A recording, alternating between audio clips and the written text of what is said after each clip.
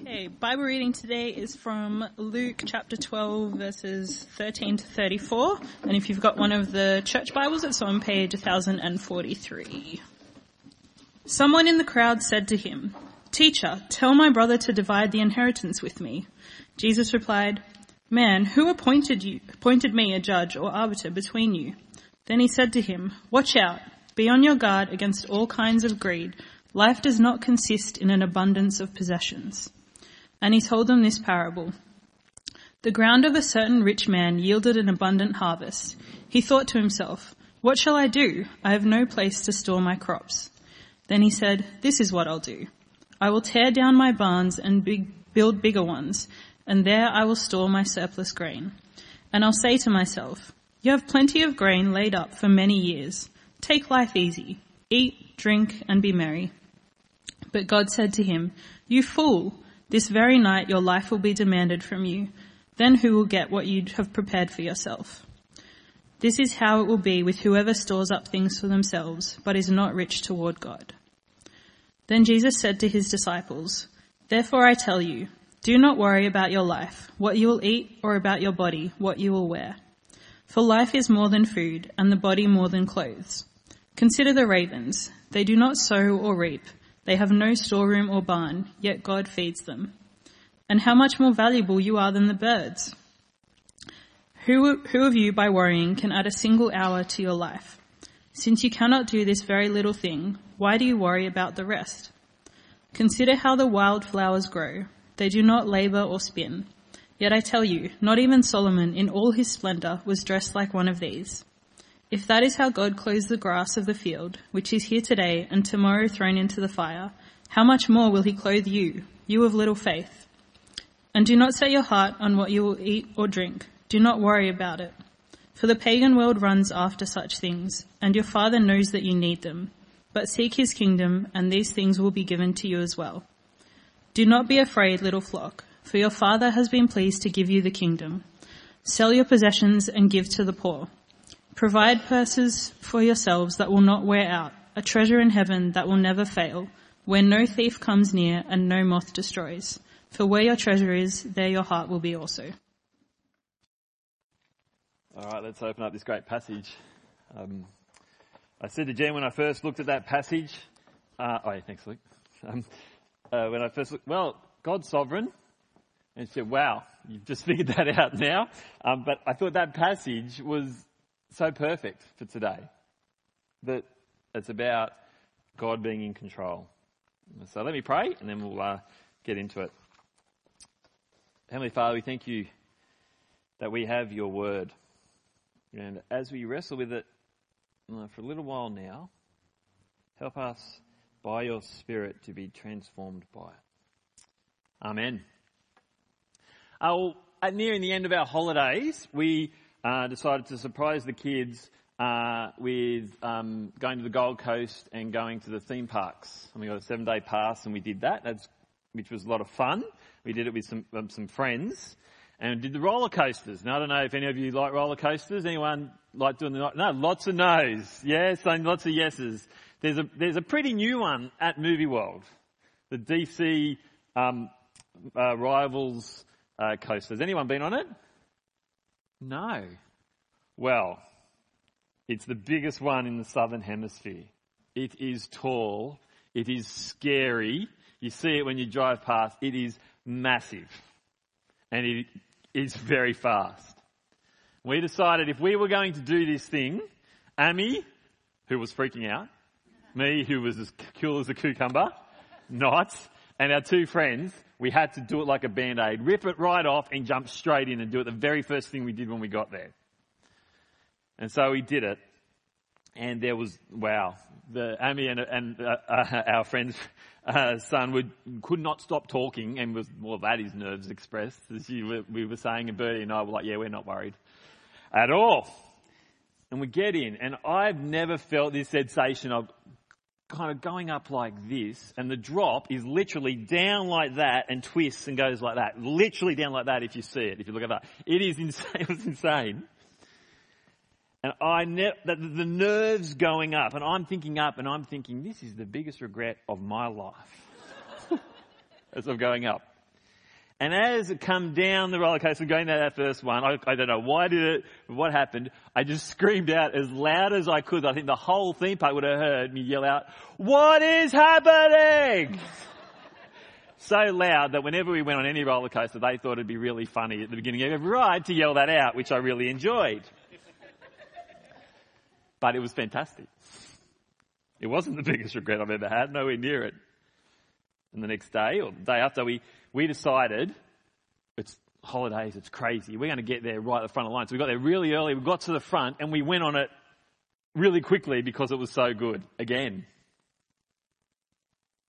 What looked like the greatest concern of my life just before I was about to face it was awesome. It was an amazing ride, if you like roller coasters. It was phenomenal. Because everything was in control on that ride. It was safe. It was fine. Everything was sorted. Today, when we open up the scriptures, we see what our concern with life should be. How does God want us to think? How should we think about our worries? And before we face them, how does God want us to prioritise our life? As we are heading up this kind of roller coaster of life, if you like, really bad analogy, but we sometimes are thinking, this is the biggest regret of my life. How does God want to deal with it when it's not just a ride, but our life? That's where I want to take us today.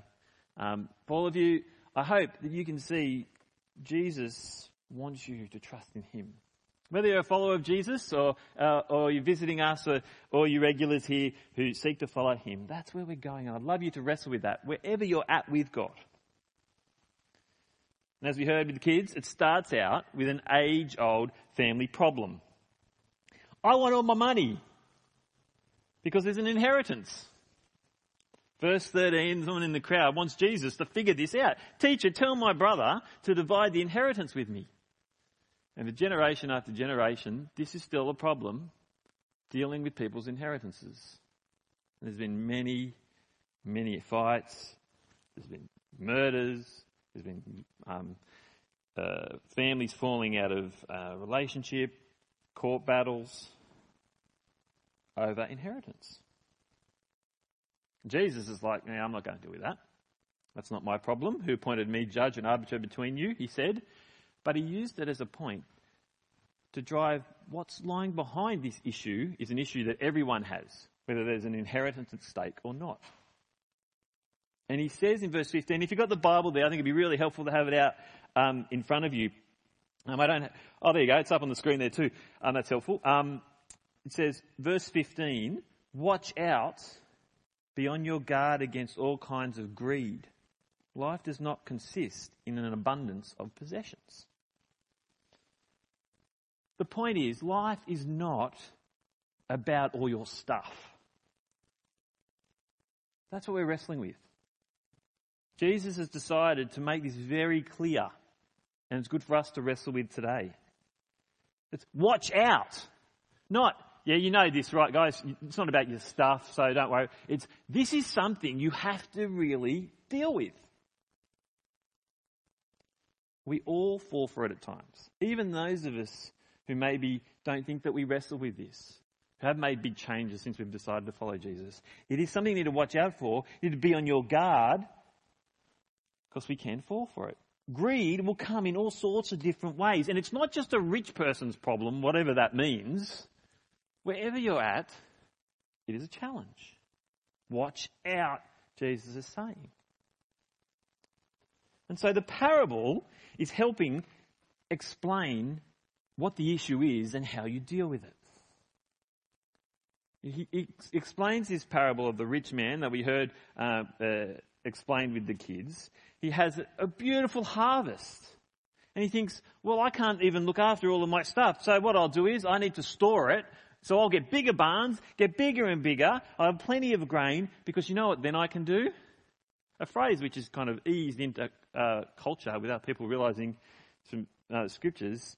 I can eat, drink and be merry for the rest of my life if I just do all the hard work now. I'm doing this for the kids and for the family so that later I can actually Just eat, drink, and be merry, because that's what life's all about, isn't it? After all, just being happy.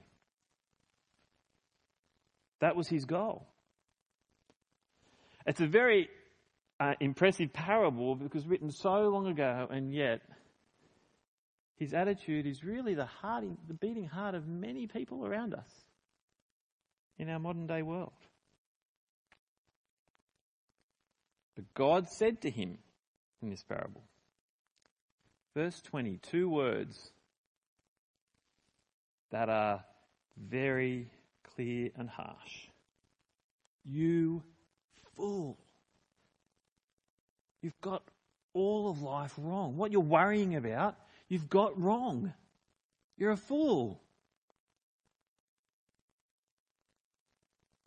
See, this man with the barns was like one of my golfing mates' friends. A few weeks ago now, when I was playing with someone, and he was talking about his friend who worked really, really hard, gave up many, many things. Holiday house, heaps and heaps of possessions, had it all and planned to retire early, like 50, which is only 8 years away for me. That's bizarre. And then just take life easy, drink and be merry. It was essentially what he said. What happened to my golfing friend, the friend that he was talking about, is what happened to this rich man in the parable. This very night, your life will be demanded from you. As I read this and I thought, this is a parable, and yet it happens so often. We don't know when our life is going to end. We don't know who's going to get our stuff, use our stuff that we might not even get to use because we don't know when our life will end. So verse 20 ends with that. Then who will get what you have prepared for yourself? You're a fool. While your life may not end up in this way, there is the same outcome for those who store things up and worry about their possessions in that way. And that's the conclusion of the parable. You can see it there. This is how it will be with whoever stores up things for themselves, but is not rich toward God. Jesus is wanting us to wrestle with a modern day problem. Possessions can be good. Possessions can be a blessing from God. But they are tricky. Because the good things we get, we, in our self-obsessed way, turn them into the things that are going to bring us all our happiness and joy and hope, and we assign way too much value to them. We can even trick ourselves in Christian circles by thinking God wants us to have these things when he gives us them, but it's not where life is supposed to find its centre. I want to ask you,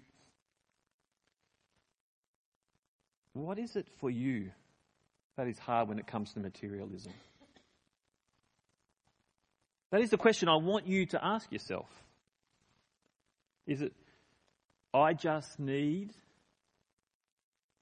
I'll look good with, I'll be happy with, I'll be content, I'll be safe, I need to pay or buy this, I'll then be happy with these things. I think what we're being asked to do in this passage is open up to ourselves where we have this struggle. And if you can't find it, or maybe I want to suggest, maybe you need to look a little bit harder.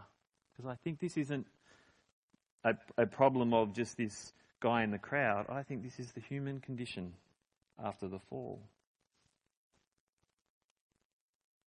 And if we're being honest, we live in an extraordinarily materialistic age, don't we? Like, if we were able to jump through the ages and compare materialism throughout the ages, I think we would just be blown away by how materialistic we are. And it's kind of like we don't realise it because we live in it. And if you're younger than me, you probably don't even see it as clearly because there's just so much stuff so quickly and so fast and things move and we need. It's hard for us not to be caught up in it. And maybe it affects our relationship with God. Maybe we're worried about it so much we don't even have a relationship with God. And the challenge of today is to watch out. You would be a fool if you thought that way. Now, we all at some point studied ancient Egyptians and what the pharaohs did. In some ways. I don't know if it's still what gets taught in schools. I assume it does, or your teachers at some points. But what happens with the pharaohs? What did they think we can do with their possessions and stuff? It's not who will get it. What you've prepared for yourself is just put it in with you, and so you can take it with you. But that's not going to happen.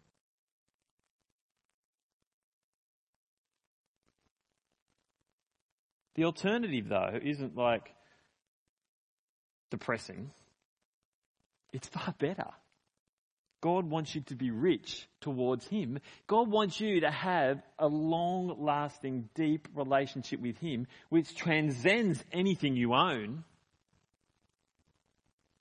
So much so that this section's called the journey, because Jesus is journeying to the cross where He gives us that life, that long-lasting relationship. Be on your guard and watch out. Materialism, as I said before, is not just a rich man's game alone.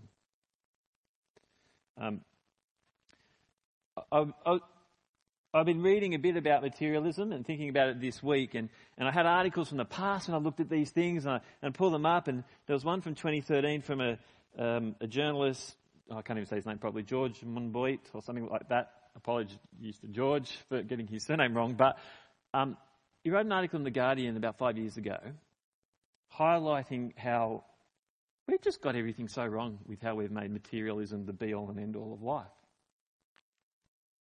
And he highlighted a whole bunch of journal articles and research. It's not like the world isn't aware through scientific study that materialism is causing us a big problem.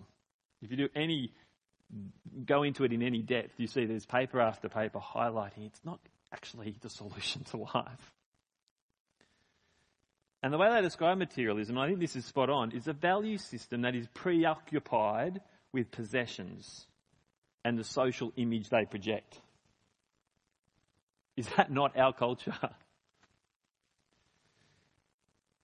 Just think about how pictures of superstars, celebrities, sportsmen, musicians, wearing this, selling that.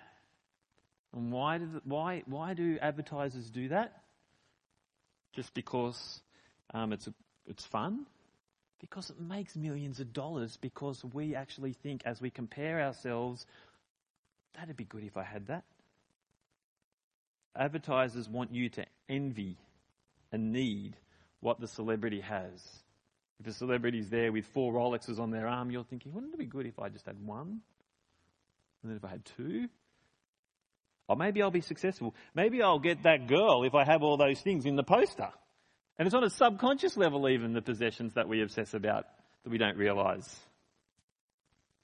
There's been a long correlation. Materialism doesn't equal happiness.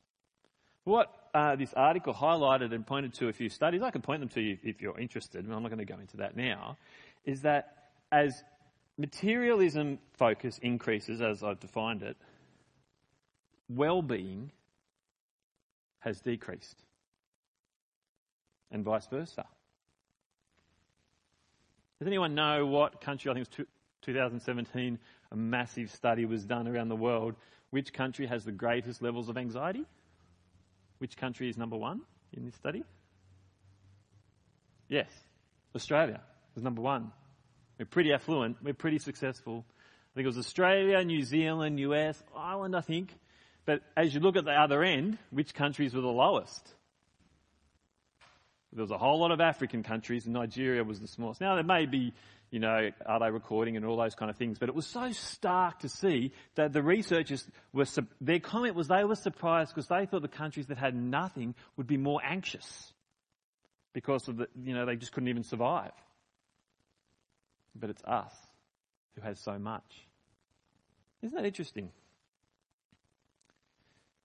Materialism forces us into comparison. George's conclusion, his editorial opinion, I think was really helpful when he said, our obsession with materialism has not helped our society and has even been destructive to it. Now, why have I laboured this, you're thinking? This isn't a sociological lecture. Why am I labouring this? Is it because this is a mind-blowing conclusion that research has discovered? It's all this brand new information? No, it's not. Jesus knew that replacing God with the pursuit of material happiness leads to great anxiety and worry.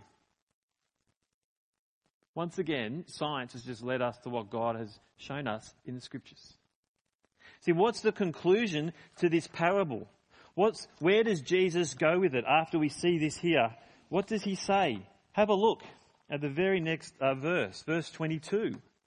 Jesus said to his disciples, therefore, that is, what is the conclusion to this? Oh, don't worry about your possessions.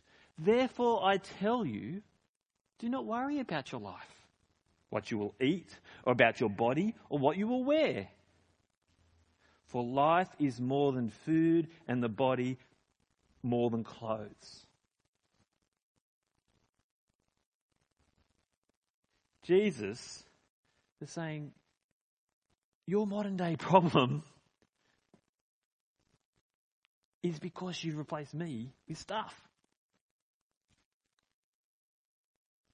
He wants us to consider, to not worry about the material because he is in control.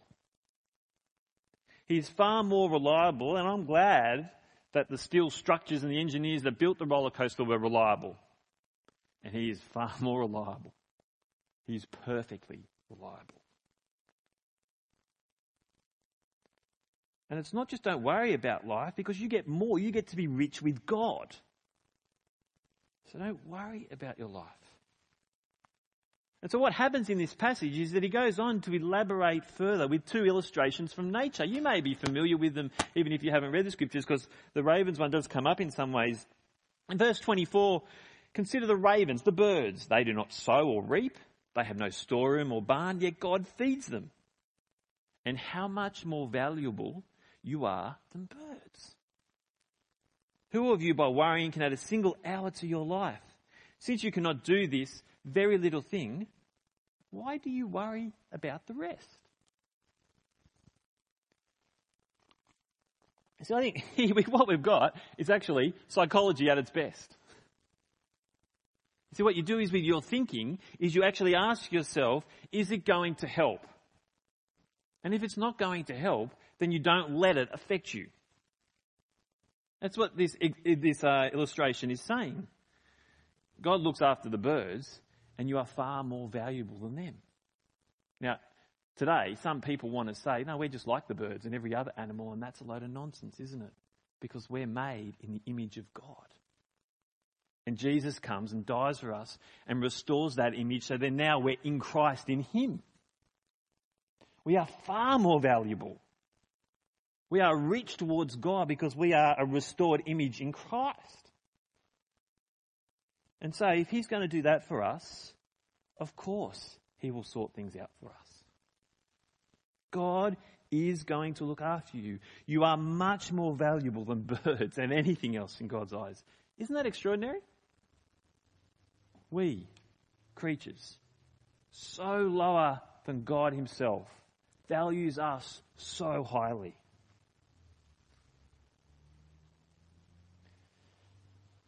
The second illustration he's just elaborating on it further by talking about wildflowers and how they grow. They don't do the job themselves. God does it. It's basically what he's saying. And then he says in verse 27, yet I tell you, not even Solomon in all his splendour was dressed like one of these. If that is how God clothes the grass of the field, which are here today and tomorrow is thrown into fire, how much more will he clothe you, you of little faith? That is, he's going to look after you. Trust me. He's in control. It's an encouraging word. And it does highlight how silly it is when we think that stuff can make us better. God knows what we need to survive. And even if it's not working out for us now, God is promising us an eternity where everything is fine. And instead of worrying about that, the stuff we have, that's what the pagan world does. Those who don't follow God. Like in verse 30. For the pagan world runs after such things, and your Father knows that you need them. It's not that they're bad. It's just we're not obsessed by them as if they're what life is about. Because what we should be obsessed with is what verse 31 says. Seek his kingdom, and these things will be given to you as well. We want God to be glorified, to live for him, to trust in him. Our treasure is with God. This passage is only just kind of getting warmed up. And I was thinking I'd go into further what happens further on in this speech as he talks about Jesus can return at any time, and that you've got an option before you to repent or perish, which I'll get back to next week. But I want us today, as we hear this word, to sit in it, I think. I want you to ask yourself, to ask God to help you to intentionally seek to not worry. Because we can have a heavenly perspective. We can have a sovereignty of God perspective. He has got it all in control. And we can have a I'm not in control perspective. And I think we're seeing that we need to keep coming back to these things. Certainly what I've been learning over the last break. I shared with you earlier, and as I said, I think it's okay to get help because we see how much God cares for us. This is not simple. All of us will have worries, and it's not to say that you shouldn't be concerned about things. It's not Jesus saying, and I think when I was young and I read it as a Christian, it was like, okay, I'm not allowed to worry anymore. I can't think about things and be concerned about it. Like it's black and white. Where is life black and white? Life is messy. But you can do things to help you think better. You can do things to actually focus to help you love God more and trust in him. As I said earlier, dealing with anxiety, which is something that is really challenging to me, sleeping in a good way, exercising regularly, getting back to the Bible in a deeper way, even organising self, gives me a better chance to think clearly. Because we're not just spiritual or just physical, we're physical and spiritual.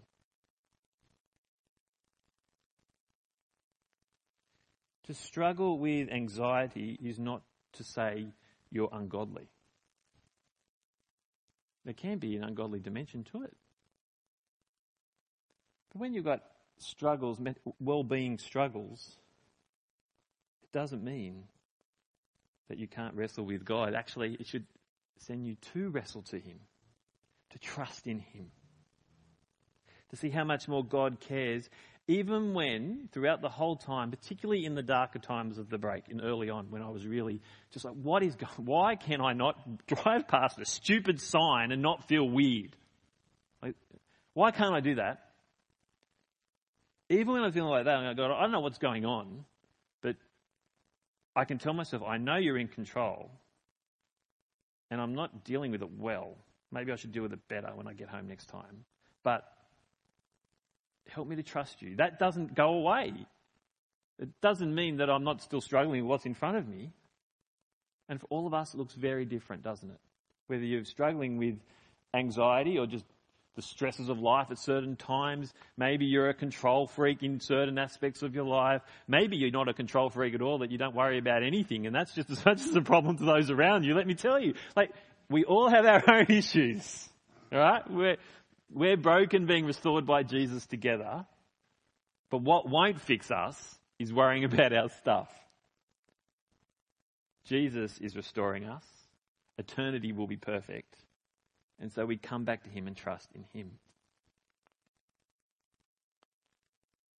Can I encourage you to wrestle more and more with the idea of trusting in God? Not just as an idea, it has to be an idea, but in how you express it. That's what I've been challenged with. And to have it full of grace when you get it wrong. And when those around you are trying to do it and they don't do it that way, be gracious towards them, because we all make mistakes.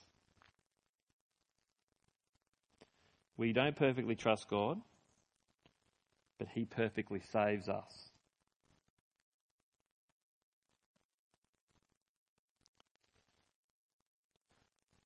I want us to finish there. Let me just go back to 1 John chapter 3. How great is the love the Father has lavished on us, that we should be called children of God. And that is what we are.